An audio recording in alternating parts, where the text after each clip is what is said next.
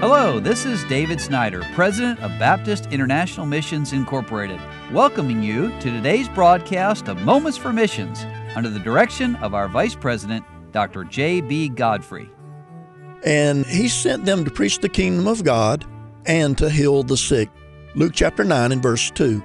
Well, I want to tell you today about two special people. We just thank the Lord over and over for the missionaries that He's given us. And this couple today, Alan and Elena Sutphin, are serving in Uganda, and they have been for a good number of years. And both of them are trained in the medical field. Brother Sutphin is a physician's assistant, and his wife, Elena, is a NIC unit nurse, highly trained, and God called them to go to Uganda, and Brother Sutphin is a preacher of the gospel, but they use medicine there in many ways.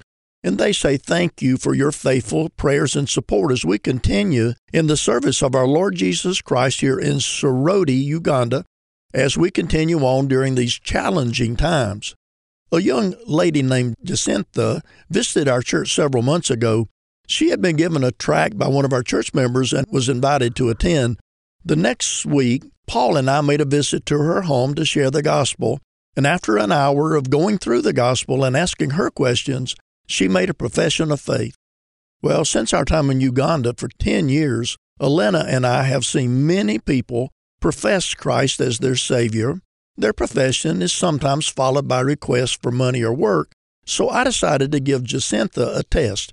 I offered her work on the soap property as she began discipleship studies with Paul's wife, Rachel. This went on until just about a month ago when I stopped Jacinta's employment along with another employee. Since there was no rain, there's no need to weed the grounds. Rachel reports that since Jacinta's unemployment, she has continued to attend her studies 3 times weekly without missing a lesson. This has been a pleasant surprise as we have had many washouts and people who give up after just a couple of discipleship lessons. We thank the Lord for Jacinta's dedication and pray that she will continue in her faithfulness. And then Brother Sutphin, who's involved in many ministries there, preaching and discipleship and medical work, but also in the soap ministry. Now, that's our orphan ministry there. The president of Uganda had shut down the Uganda schools and churches in early June for 42 days. That would be June of last year. When he addressed the nation in late July, he relaxed transportation restrictions, but extended the shutdown another 2 months. And we're concerned that the orphans will be subjected to abuse and neglect by their relatives, as the children are often thought of as a burden the longer they remain in the village. I have just written a letter to the education officer asking special permission to reopen our school now instead of January, which is this current January, as all our teachers have been vaccinated and of our careful observance of standard operating procedures.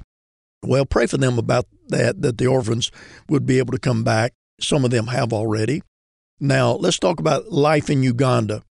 When the churches closed back in June, I was faced of how to have our members be allowed to meet for worship services. In the U.S., technology has helped facilitate church members to attend their services.